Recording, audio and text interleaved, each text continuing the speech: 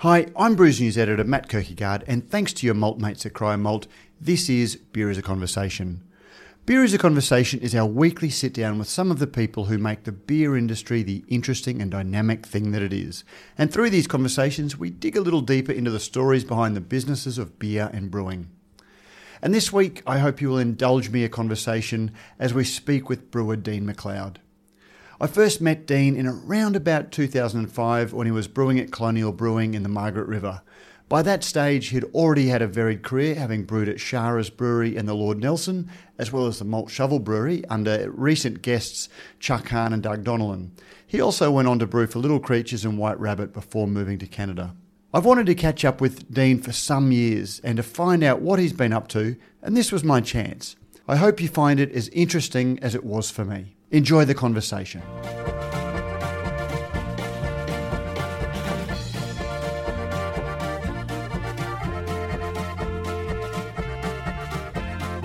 Dean McLeod, welcome to Beer is a Conversation. Yeah, thanks for having me, Matt. Tell us a little bit about where you are.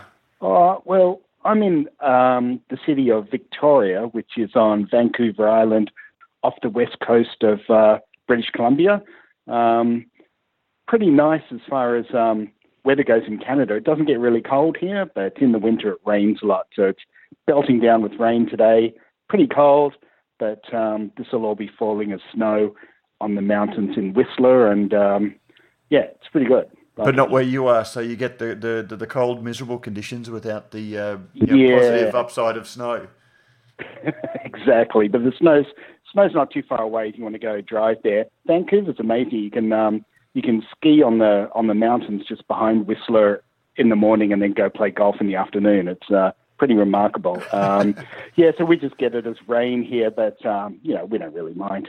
Are you an outdoorsman in the mould of someone like Ben Krause, who we always see posting photos of his mountain biking and outdoor activities? Yeah, absolutely. I really got into mountain biking when I first moved to Canada. I'm getting a little bit old for it now, and I kept sort of breaking bones and things like that, and it just took a long time to recover. So now I'm more into sort of oceany things. We do a bit of kayaking, and a bunch of silly friends go swimming every morning at sunrise in winter. I did see a photo of you, which sounds very much like the icebergs in Sydney. Yeah, it's pretty much what we do, but the water's actually really cold here, so it's I have no idea why we do it, but it's fun. So, for those who possibly don't know who you are, I first met you. It would have been in 2003, 2004, when I was travelling through the Margaret River, and you were brewing at Colonial. Yeah, that's right. It was actually 2005 that I moved 2005, there. Okay. And prior to that, I'd done a 5-year stint at Malt Shovel in Sydney, and I was just kind of looking to, do something, be the head brewer, if you like. And we had visited Margaret River several times before that. Both my wife and I were sort of into wine, and we've got friends who live down there who are winemakers. We visited Margaret River and thought, wow, what a beautiful part of the world. If we could ever find jobs, we'd be here in a heartbeat. And the job came up. So off we went. Well, but tell us about that. I mean, 2005 is fairly early in the current cycle for craft beer, but you'd been brewing for some time before that. Tell us how you got into how you became a brewer in the first place. Look, it's something I've always wanted to do. I think I decided back in 1993 when I finished my marine biology degree up in Townsville. I just decided, I want to be a brewer. And back in '93 there was not a lot going on. So it was hard going to get a start anywhere. I was approaching Lion and CUB and places like that, and they weren't really hiring anyone. Because I'd moved back to Sydney by this stage, and there was really nothing going on in Sydney back in the mid and late 90s. So it's a bit of a hard road, Bane.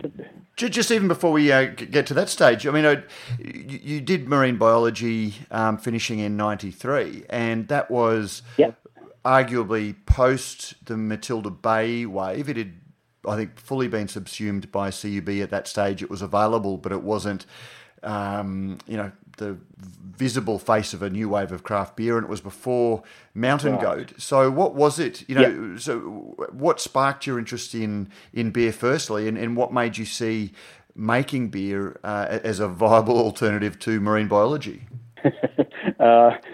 Look, marine biology was a lot of fun. I really enjoyed doing it, but there weren't a lot of jobs in that either. And all of them were based in North Queensland, which really, after 3 years of living in Townsville, I was pretty keen to get out of there. Look, we had on campus this fantastic home brewers club, and I just got really into it. I had been a home brewer since my really early days when I grew up in New Zealand. I sort of dropped out of school early at 16 and was living with a bunch of blokes. And back then you couldn't go to the pub until you were 20. I think it's changed now. It's 18 in New Zealand now. So we obviously had to brew at home because there was no other way of getting any beer. None of us had brothers who were old enough to go buy beer for us. So I've always been home brewing. And took this up again when I was on campus, and then just decided at the end of it that, look, I just want to be a brewer. It's just in my blood or something. So I made that fateful decision to return to Sydney and pursue brewing back in '93. What was it about brewing that inspired you? It can sometimes be a hard question because there's a bit of introspection involved about the things that actually, connect with you. But what was it about, what was it, the idea of making beer and having a lovable band of regulars at your own brew pub? Or was there something inherent in the art and science of brewing that attracted you? Yeah, certainly the art and science of it fascinated me. And, back when I was trying to develop my homebrew back in the 90s, look, we didn't even have internet back then. So there was no groups where you could share knowledge or information or anything.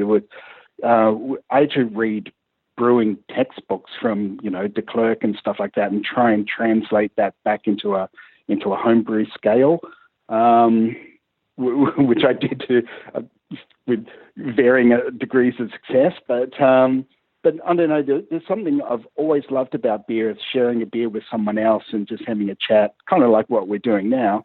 Unfortunately, not over. It's 8 o'clock in the morning here, so while you're having a beer, I'm not. Yeah, well, that's right. It's well over the yard I'm here. So, yeah, I've got a couple of beers lined up, actually, that I'm going to be ripping into. Look, I've always loved that. I've always found that beer is a really great bonding thing. I can remember the very first taste of beer that I had with my dad back in, 1977, I guess, when he was watching rugby league and his mighty Sea Eagles beat Wests, and he was so overjoyed. He let me have a taste of his KB lager from those old dimpled cans. I don't know if you remember those. I remember the golden KB can. I don't really remember I don't specifically remember the dimpled can, no, but I'm a Queenslander.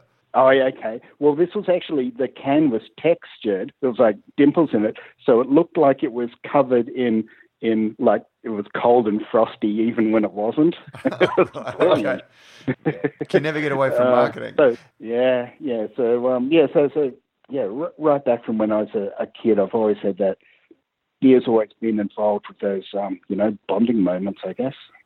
Which, do you think that's a cultural thing? Do you think it's something that we learn because beer was the thing that, fathers and sons, bond on, and young mates got together, back in a day that it was typically blokes that drank? Or do you think there is something inherent to beer that just has that implied casualness that, say, wine or spirits doesn't have, that lends itself to being the thing that people, have a relaxed conversation over? Yeah, I think, more the latter, especially in my case, with my father, because he didn't drink much and he didn't have a lot of mates. He didn't go out drinking with mates.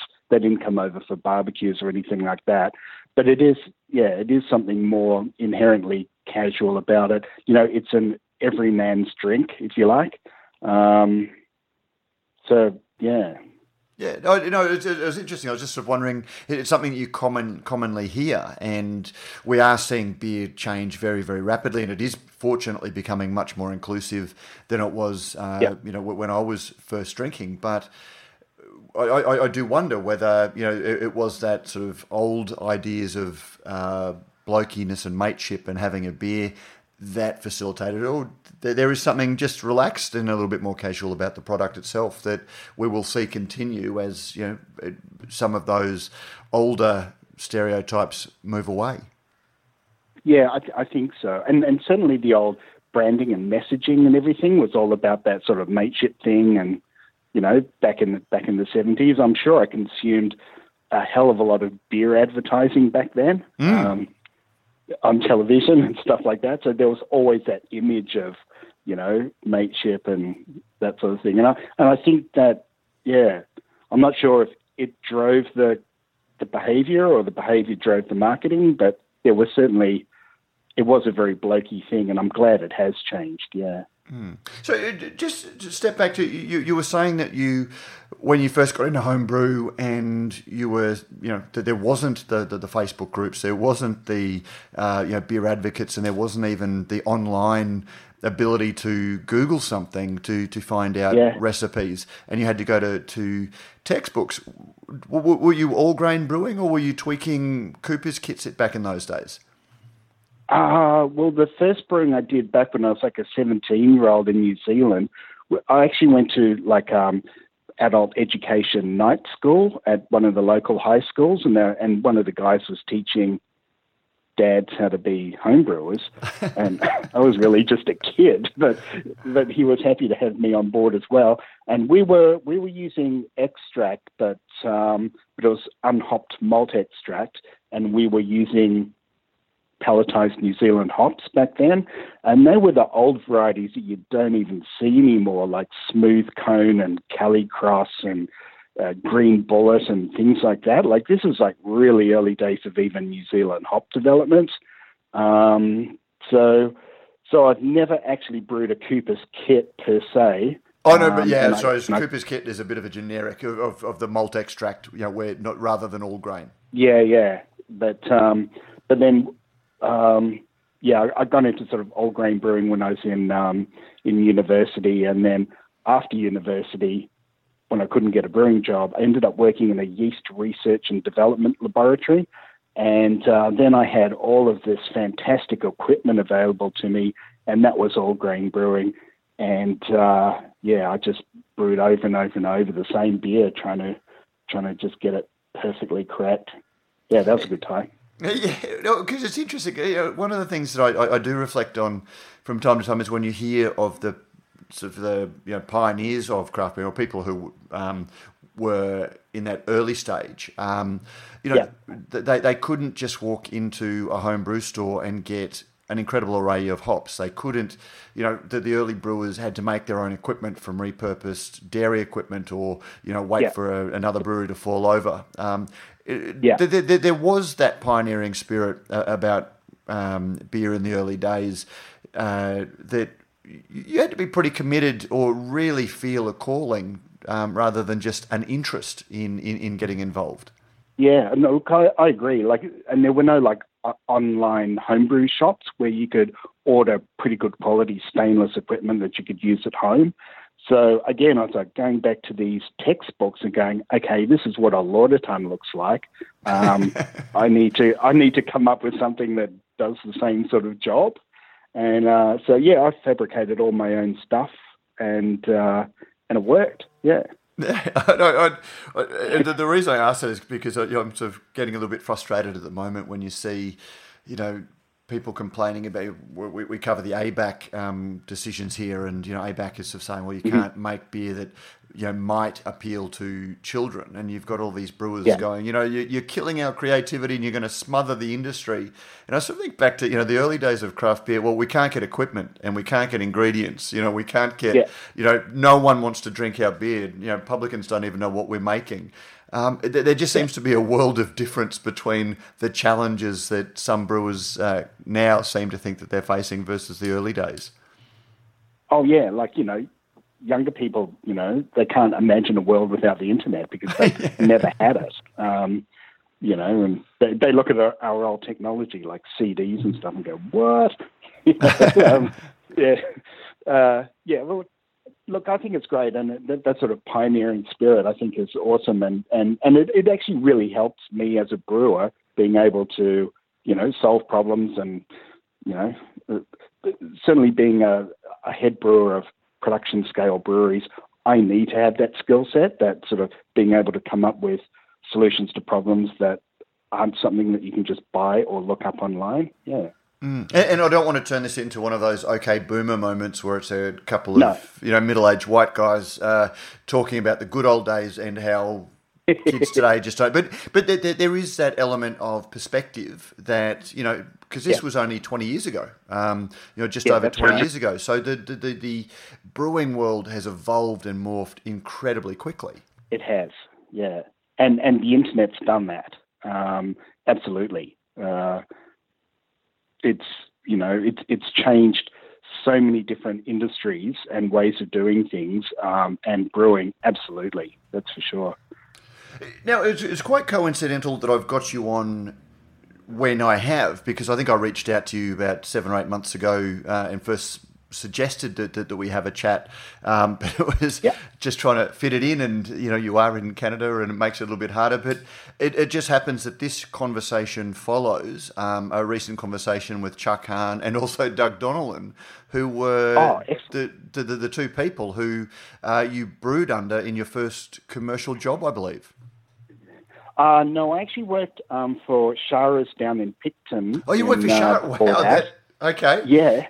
And then I worked at the Lord Nelson as well. Wow, too. Which fortunately the Lord Nelson is still around, and Shara's little brewery has fallen by the wayside, unfortunately. Yeah. They were good times. This was after I'd sort of finished.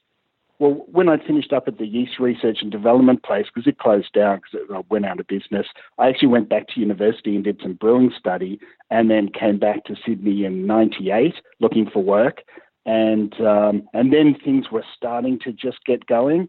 I think that was a year that the Malt Shovel got going in '98, and so I kicked around a couple of these brew pubs.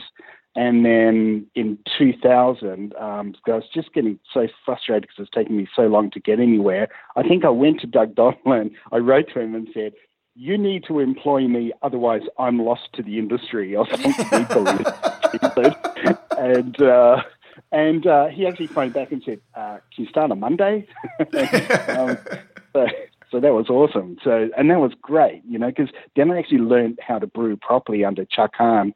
And every time I meet Chuck again, I thank him so much for what he did for me. And he's so humble. He just goes, "Oh, whatever." But he's, so many people have gone through Malt Shovel and benefited from his experience. And I hope he's recognised for what he's done for the industry in Australia.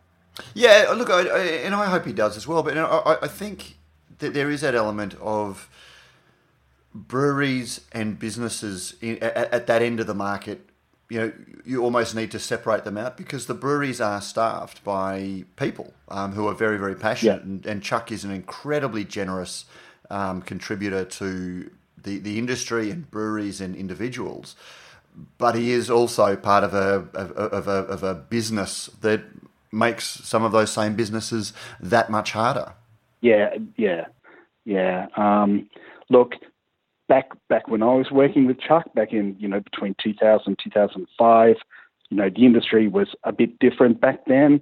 And, big breweries like Lion weren't as, despised, I guess, as they are now. Mm. Chuck's got a hard line to walk, I guess. Mm. Yeah. I caught up with him this week because we've just brewed a beer that came out of an earlier conversation that we had about the original Hahn Premium that he, Yes. when he first released that in '88, he sort of dialed it back a little bit because it was too challenging for the market in those days. So I just sort of thought, well, gee, I'd love to sort of taste something that approximates that to get an idea of what was a challenging beer, back in 1988. Yeah. Yeah, we lovingly refer to that beer as Hahn Previous. And I loved that beer. Jeez, it was good. And, but unfortunately, I think, again, it was just a bit before the times. Yeah, so tell me about your time at Malt Shovel then. So, actually, tell me about your days under Jeff Shara. I mean, he would be a name that a lot of our listeners probably wouldn't be aware of, but Willie Simpson tells a funny story that when Jeff Shara first went to get a license to brew, the New South Wales government didn't have an application to create a license because breweries had only ever closed for 2 or 3 generations. Yeah, that's right. Pretty amazing. And what kicked it off, because he had like an Austrian heritage, because he used to be on the main road. Picton used to be on the main road to Melbourne, but then they put in the bypass, and suddenly like 80% of his business just died overnight. At the George IV pub. So his idea to bring a bit of business back in there was to start a small brewery, and he was working with Otto Binding, who's from the Binding family in Munich, and he built this little traditional German brew house, and just made 2 traditional German style lagers. He was a real character. I worked with Dave Edney there as well. I don't know if a lot of your listeners will remember Dave. He was at Mountain Goat. Well, he was at Mountain Goat and Mornington Peninsula, I think, and he recently left the industry because I believe he found out that he was gluten intolerant. Yeah, that's right. He's had trouble with it for a while, but what a blow. But anyway, I was working with Dave at Shara's, and Dave didn't get on with him all that well, but because he was just so eccentric. But I loved Jeff. I thought he was a wonderful human being, and I used to just love spending time with him. He was just a completely disorganized disaster of a human. But, he had a big heart, and I loved him. I was very sad when he passed away. It's funny because it does sound like he was, not a polarizing influence, but it sounds like there were people who loved him deeply and then people who had a more explosive relationship with him. Yeah. Some of the brewers after me, like Marcus, they didn't get along all that well. But I don't know. It was just, I thought he was great. Again, a pioneer. And like you say, a lot of people do love him and respect what he did in the industry. Remember, he had that, the Australian Hotel in the Rocks, and he served only his beer that he brewed down in Picton. Back in the days when, there was Tooth or Tooheys or Rashes was the sort of only thing you could get in Sydney. And he had his own beer on tap in his own pub. It was amazing. And so, 'cause I remember the Burragarang Bock, and he also had a lager. Yeah. That's pretty much all he brewed. And a Burragarang Bock was a revelation to me when I first tried it, because it was unlike anything that I'd ever had. Yeah, no, it was good beer. When it was on song, I mean, I can remember stories of Willie Simpson and Doug Donlan, driving down in Doug's old taxi with growlers to fill up and take back to Sydney. Yeah. So, and then you also spent some time with another great character of the brewing industry at the Lord Nelson. Oh, Blair Hayden. Yes. Yeah. So Blair Hayden is one of the characters who I don't revere quite as much as Jeff Shara, but I don't know. I think at the time, I think he's mellowed out a bit now, but at the time he was having some health issues, and he wasn't the greatest guy to work for, to be honest. I didn't get a lot of time in the brew house there either. His son Trip was brewing at the time, and he's incidentally now over in British Columbia as well, brewing in on the mainland, which is kind of interesting. So I only got a few opportunities to actually work there. Mostly I was just managing the bar, and but it was great. So many everyone who loved Sydney and beer used to come to the Lord Nelson in those days, and so yeah, often I'd be serving beers to Paul Mercurio and the like. So it was a great time. Now, tell us about your time at Malt Shovel, because the James Squire brand obviously only rebirthed the Camperdown Brewery back in '98, I believe it was. So you would, if you were there around about 2000, you would have been there in the very early days when beers like the Amber Ale were the flagships. Yeah, I think there was only two beers being brewed when I started, the Amber, and it may have been the Pilsner, and which was 100% more beer than used to be brewed there when it was just Hahn Premium. So even that, I think, was a bit hard for Chuck to manage, having two beers. But then, we obviously expanded the range quite dramatically while I was there. And then afterwards, I think the range really expanded. There are so many different James Squire beers out there now that I don't even recognize most of them. But it was a good time. There was we weren't selling much beer when I started in 2000, but it ended up being about 6 million litres when I left, and now they're doing 20 or so out of Camperdown. I'm not sure if they've moved some of their beers to other line breweries. I would imagine they have. So some of their bigger, the mainstream beers are brewed out of... Tooheys and Lidcombe? Yeah, Lidcombe. Lidcombe was the what I was thinking of. So they're certainly brewing beers elsewhere, but it's still a lovely little brewery that's putting out some interesting beers, and they're brewing a lot of the Yamundi beers now as that brand grows. Oh, cool! Yeah. Well, that was the one beer that I used to like when I was in North Queensland, because it used to be brewed in Yamundi, but that sort of shut down while I was there in the 90s, and I was always hoping they revived that. So that's great to see that back again. It's a very different beer than it was. It's more the brand than the original beer, but they still make a cracking lager and some nice little locally available seasonals up there. So which is good. Oh, cool.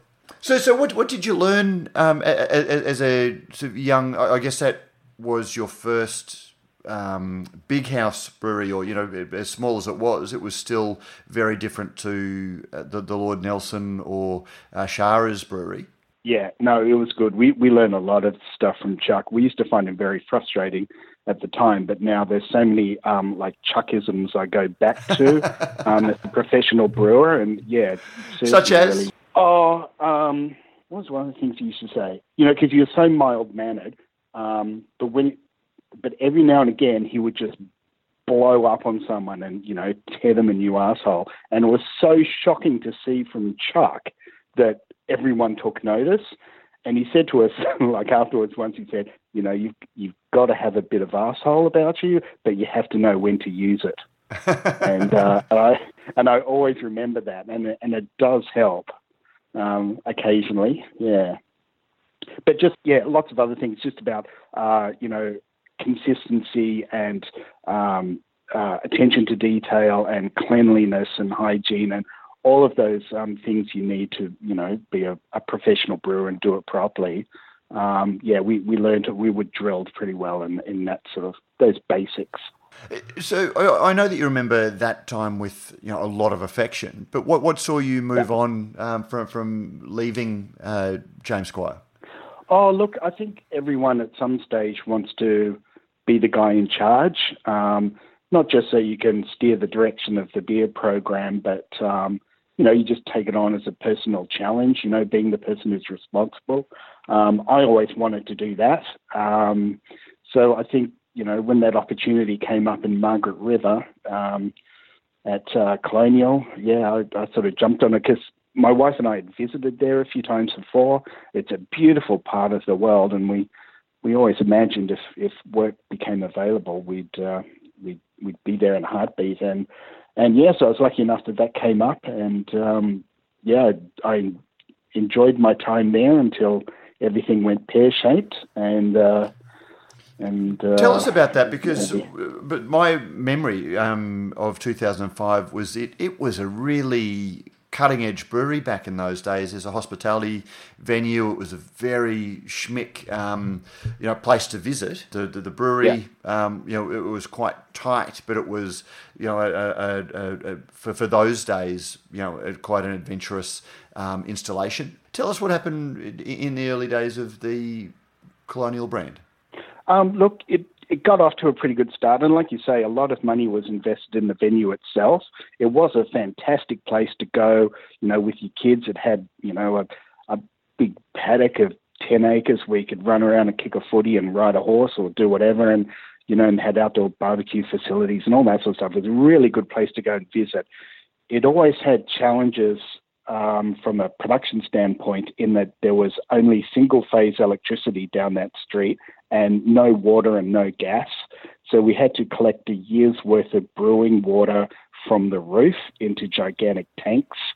I actually remember photographing both the gas and the water tanks back in those days, and I'd not quite realised that was the challenge, because I think it was being sold as being an environmental benefit as opposed to a necessity of circumstances.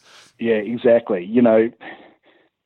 This is the thing. If you know anything about building breweries, you'd never build one there because it just had no access to services. But the previous owner built it basically on his own property and didn't think about any of those things beforehand. And you're right, they just became problems that needed a solution. So it ended up working, and we brewed some fabulous beer from that nice rainwater, that's for sure. I remember the Kolsch you're brewing back then that was just delightful.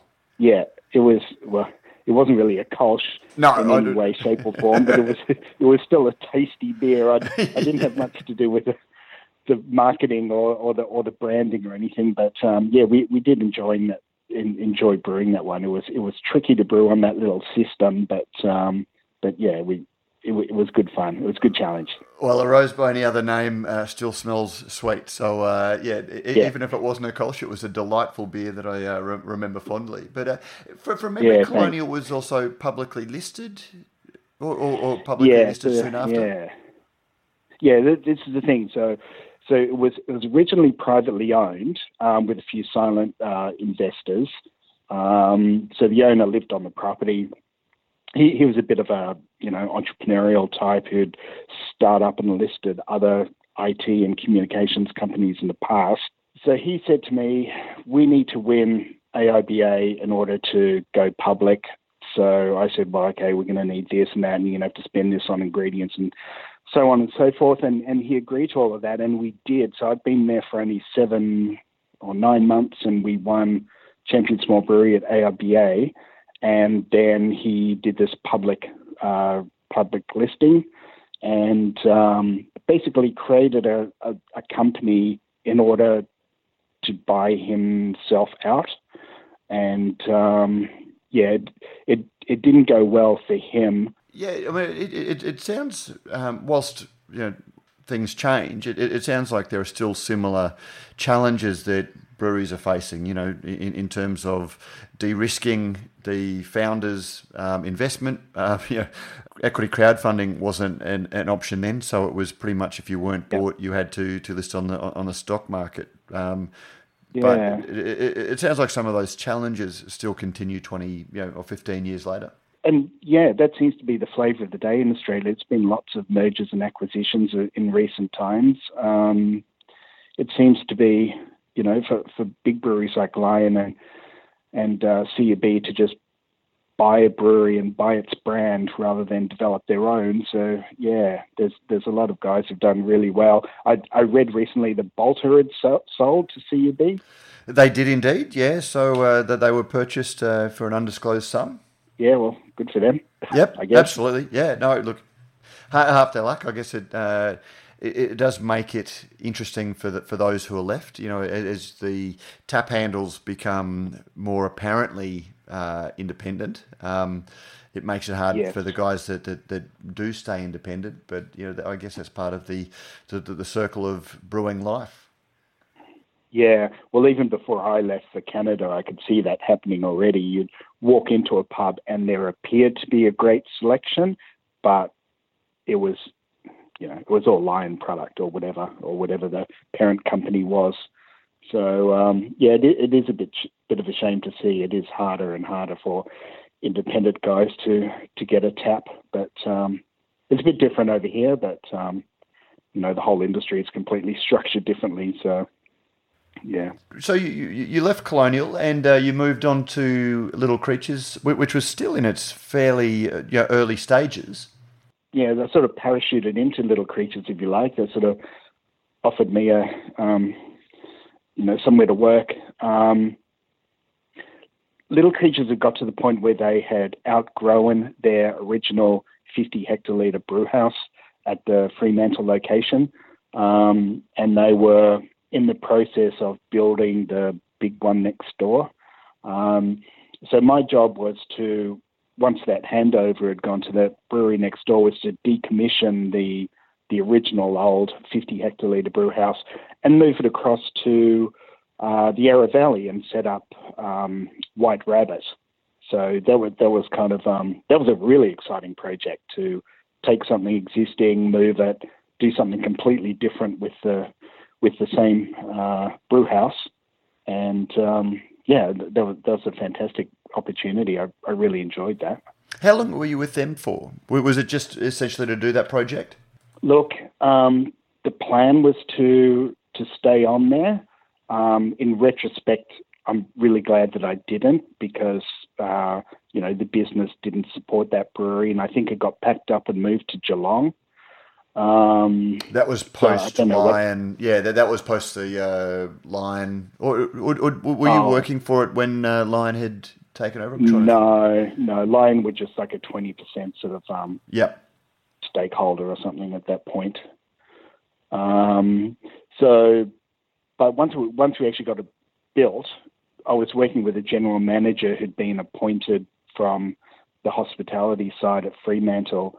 And unfortunately, he had no idea how to be a general manager of a brewery, and I just couldn't work with this guy.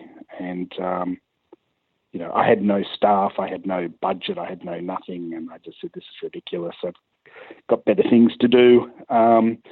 And that was the point. My wife and I had always been talking about moving to Canada. Her folks live here in British Columbia, and they're getting old. We wanted to spend a bit more quality time with them, so we thought that was a good time to pick up sticks and move to Canada. Yeah, so to tell us a little bit about that move. So you didn't have a plan. It was your wife was Canadian and wanted to move back, or it was just looking for new adventures? Yeah, so I met my wife right back in the early days in 2000 when I started at Malt Shovel, and she travelled all around the country with me, and I thought it was about time that I really did something that she wanted to do rather than the other way around. So she'd been in Australia for 15 years or something and was looking to return. And I'd visited Canada often before we moved back here, and I just love the place. It's fantastic, really beautiful place and lovely people. So I'm up for an adventure. So we packed up and off we went. The plan was always to come here to Victoria. My wife did her undergraduate degree at the university here, even though her family live in Vancouver.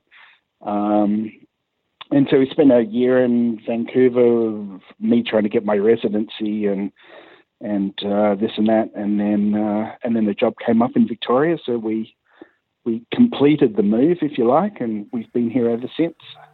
So tell us a little bit about the Canadian brewing industry.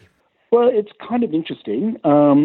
Again, that story that you mentioned about Willie Simpson and that Willie related about Shara having to go to the, to get a liquor license and that sort of thing, or a brewer's license, that happened here as well. No brewing license had been issued in Canada for 50 years, and the first one started here in Victoria at Spinnaker's Brew Pub about 32 years ago. Again, they had to actually change federal legislation to enable this to happen. And so where I'm living now is actually the birthplace of craft beer in Canada.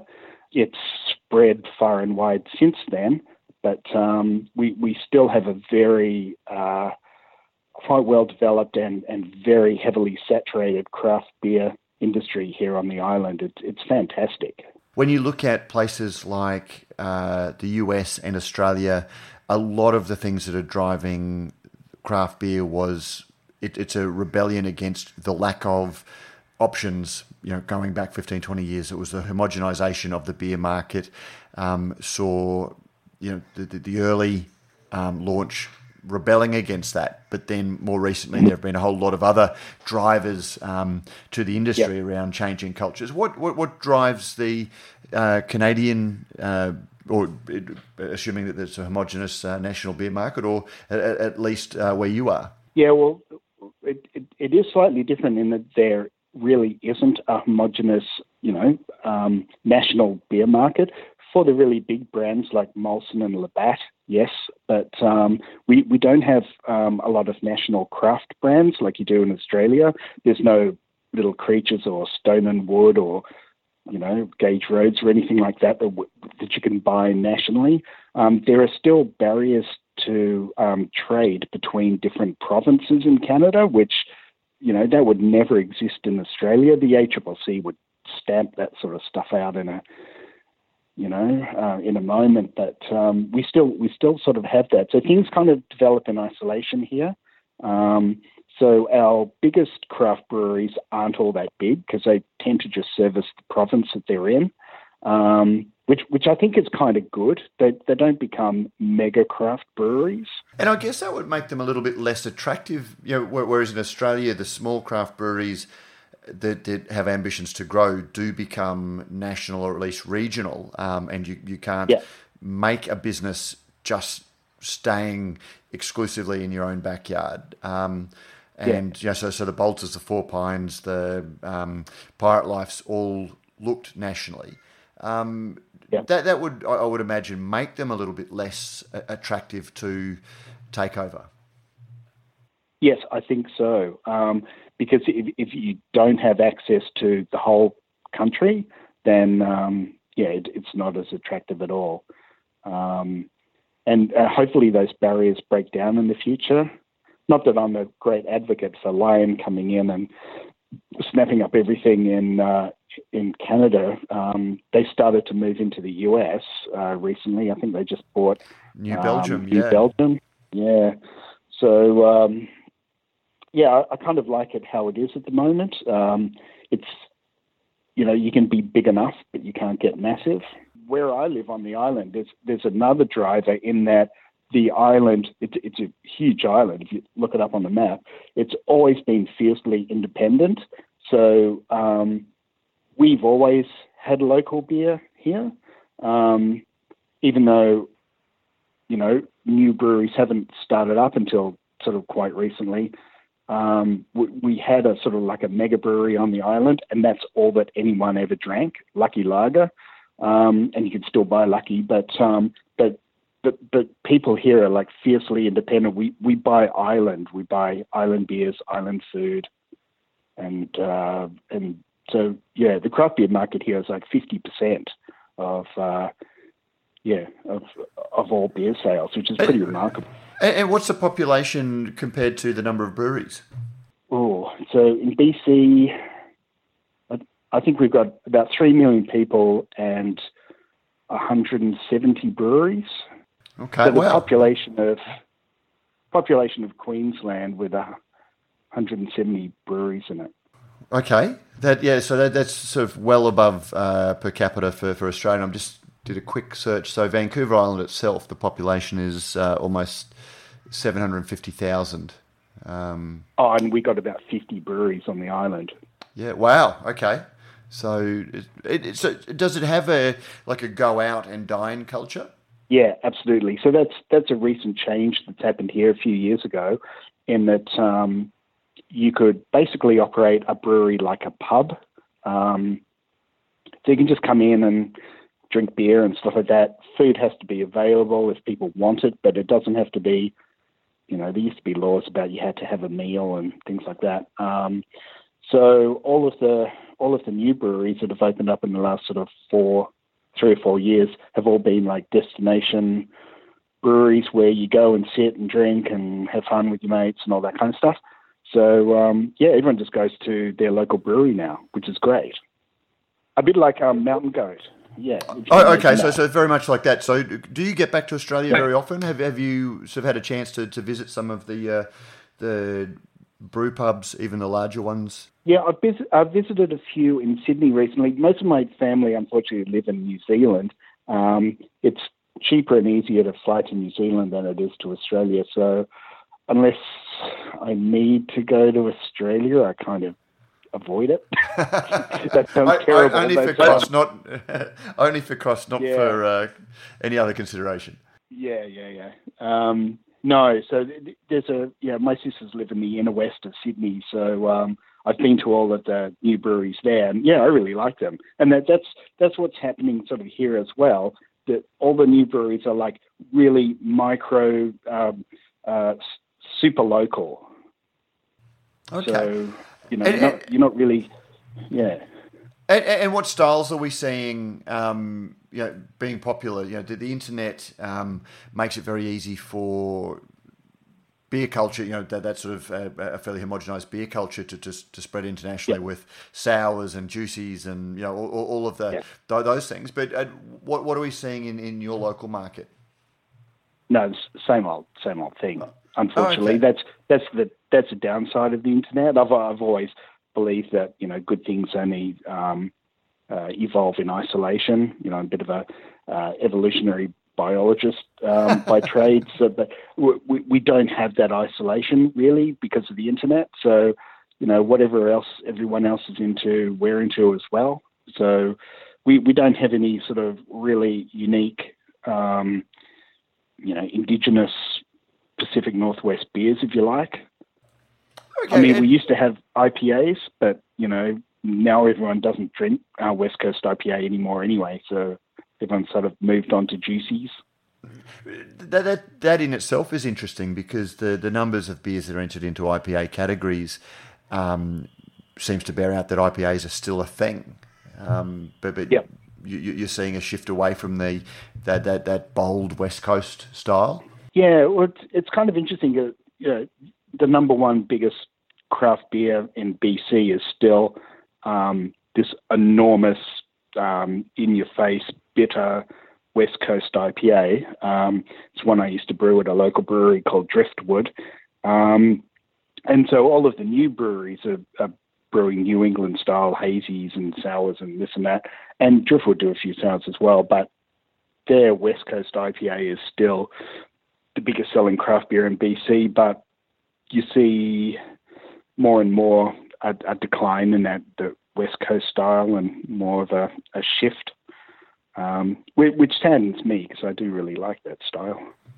Yeah, and I guess that's always the challenge we have. A lot of the styles that I have a fondness for and seek out are the styles that I cut my teeth on. But consumers who are under 30 who have found other things in beer are going to have a completely different approach to what they're looking for. And so there is no one beer market. Yeah. I mean, one of the things I do really like here is everything is so seasonal. There's a marked difference between winter and summer, and autumn and fall as well. And a lot of the breweries rotate their beers through that season, and the same beer styles go through this rotating.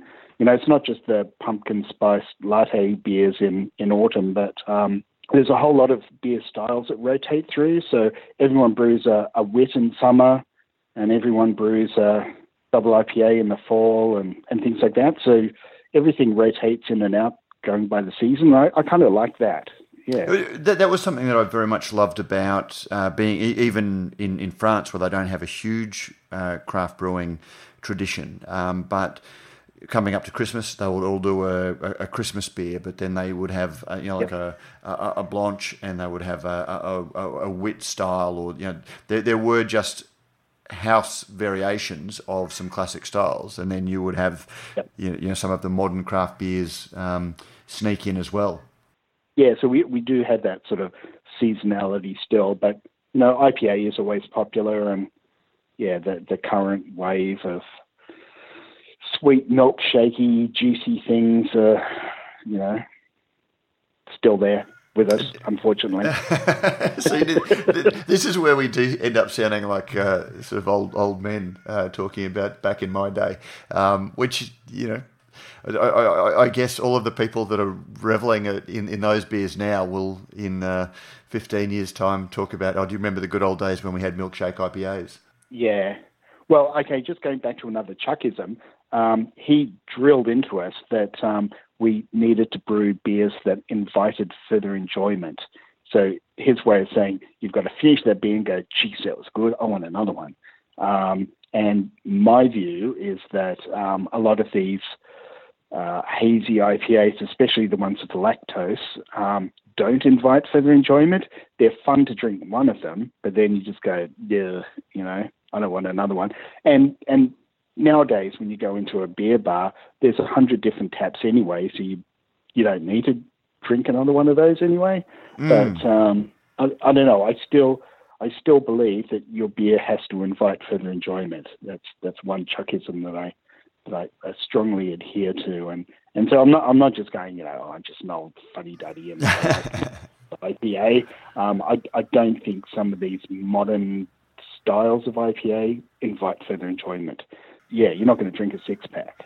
And that is interesting in terms of the longevity of the style, because at the end of the day, as Chuck says, you need to buy beers. But if you take that mindset and apply it to evolving beer styles, it does give you a roadmap for things that you should invest more heavily in, I'd imagine. A lot of breweries are doing one-offs that are those beers, but your core range, I would imagine, would need to be built around something that does have a little bit more of the inviting further enjoyment. Yeah. So I'm actually currently enjoying a beer which is brewed by some gypsy brewers in Vancouver. They call themselves Superflux, and they've made a double IPA with the Australian hop Victoria's Secret. Mm-hmm.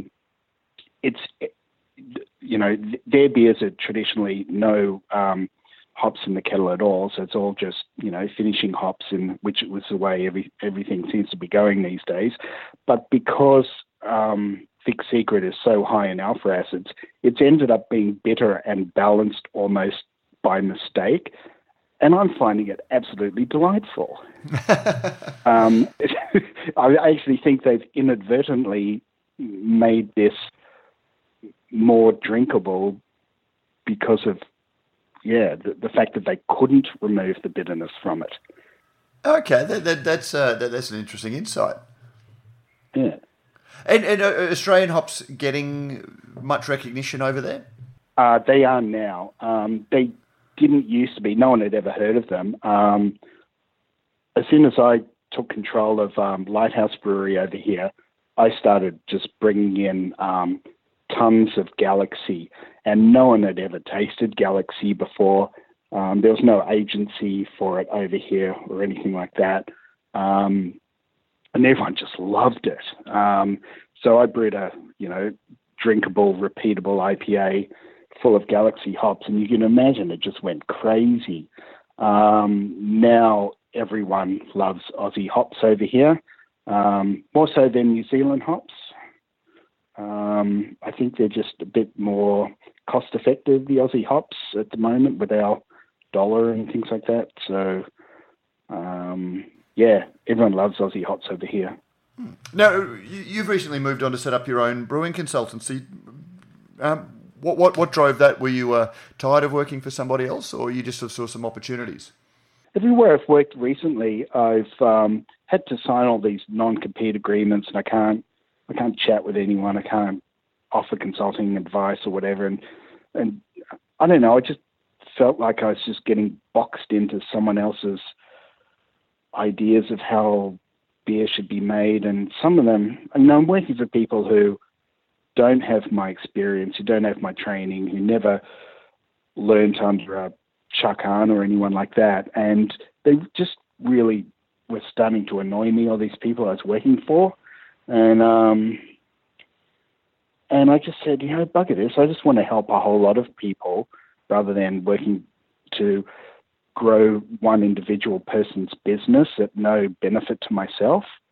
So I just said, bugger it. I'm just going to go and help other people. So that's the plan.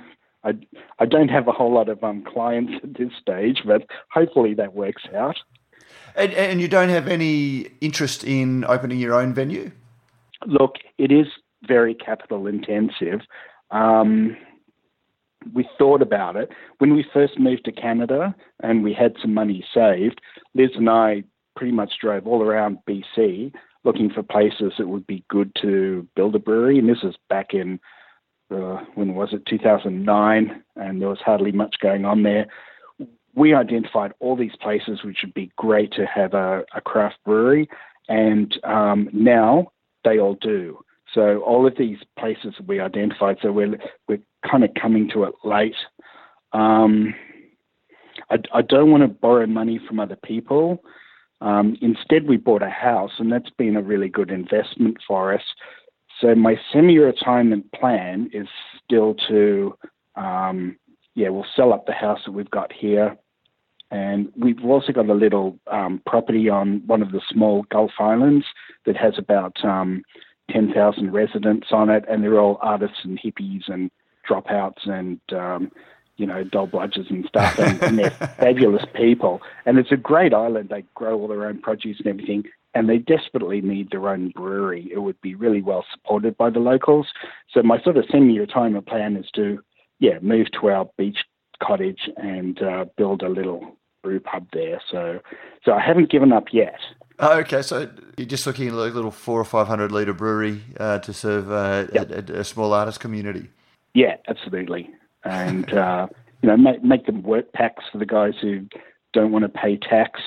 And, the island is covered in apples, so we'll make cider and things like that as well. And, it'll be fun.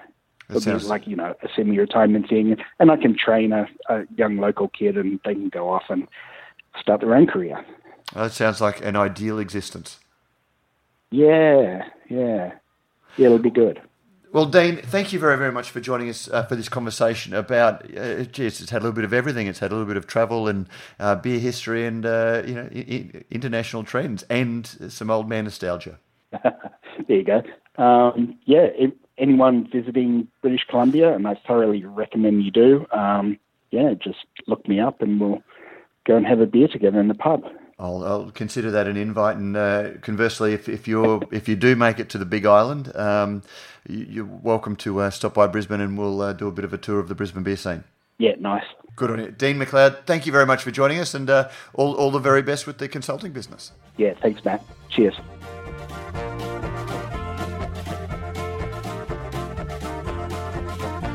And that was Dean McLeod. Don't forget, if you like what we do at Radio Brews News, you can help us out in a number of ways. You can sponsor the show, either by a small monthly contribution or through a one-off donation. You can find details in the show notes. You can review our podcast on iTunes or your favourite podcasting service. Let us know what you think and help others discover the show. Finally, you can tell us directly what you think by sending an email to producer@brewsnews.com.au. All letters received will receive a Brews News bottle opener, and thanks to our good friends at Beer Cartel, the letter of the week will receive a mixed six-pack of Australian craft beer. When Brews News cast and crew are buying online, we buy at Beer Cartel. We love hearing your thoughts on the stories we cover, because beer is a conversation.